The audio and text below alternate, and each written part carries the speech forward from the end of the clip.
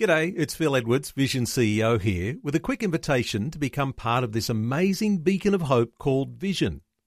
Together we can put our love into action to help people of all kinds build or rebuild their lives on the truth of God. Please consider the part you can play during our upcoming Visionathon appeal, remembering that it's your support that makes Vision possible, including this podcast. Audio on demand from Vision Christian Media. Exploring faith and the future.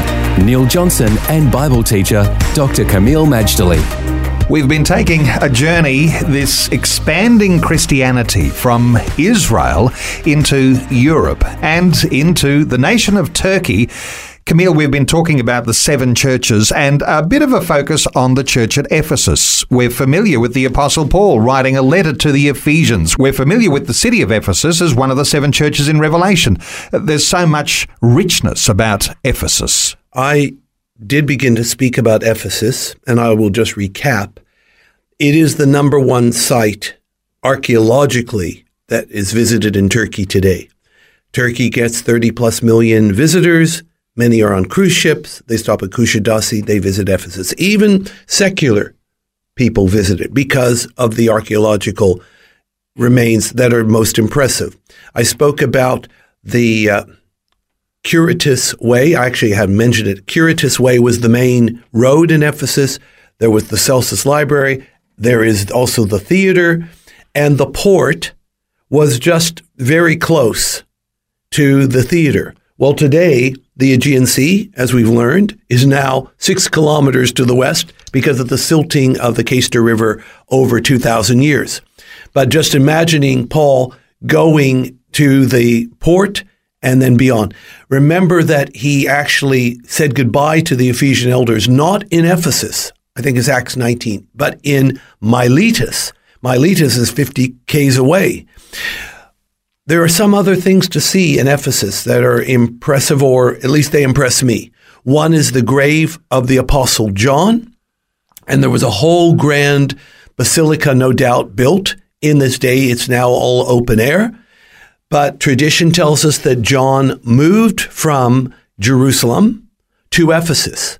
Bear in mind that at the cross, Jesus committed his mother Mary into the care of John, even though she had sons of her own. But Jesus, who was the oldest, of course, committed his mother to John. So therefore, it's assumed that Mary, mother of Jesus, moved to Ephesus with John. And there is a Catholic site, the House of Mary, and it's on this huge, huge hill. I mean, it is so steep and the roads are so windy. And it's a relatively recent place, but of course, for Catholic pilgrimage, it is a draw card. The thing that really impresses me, though, Neil, is a single pillar in a field, like a Greek pillar. And it is the sole surviving pillar of the temple of Artemis, or of Diana of the Ephesians. This temple, in its day, was one of the 7 wonders of the ancient world, and it had 127 pillars. Today, only 1 remains of 127. I'm talking about one of the 7 wonders of the world. 1 pillar.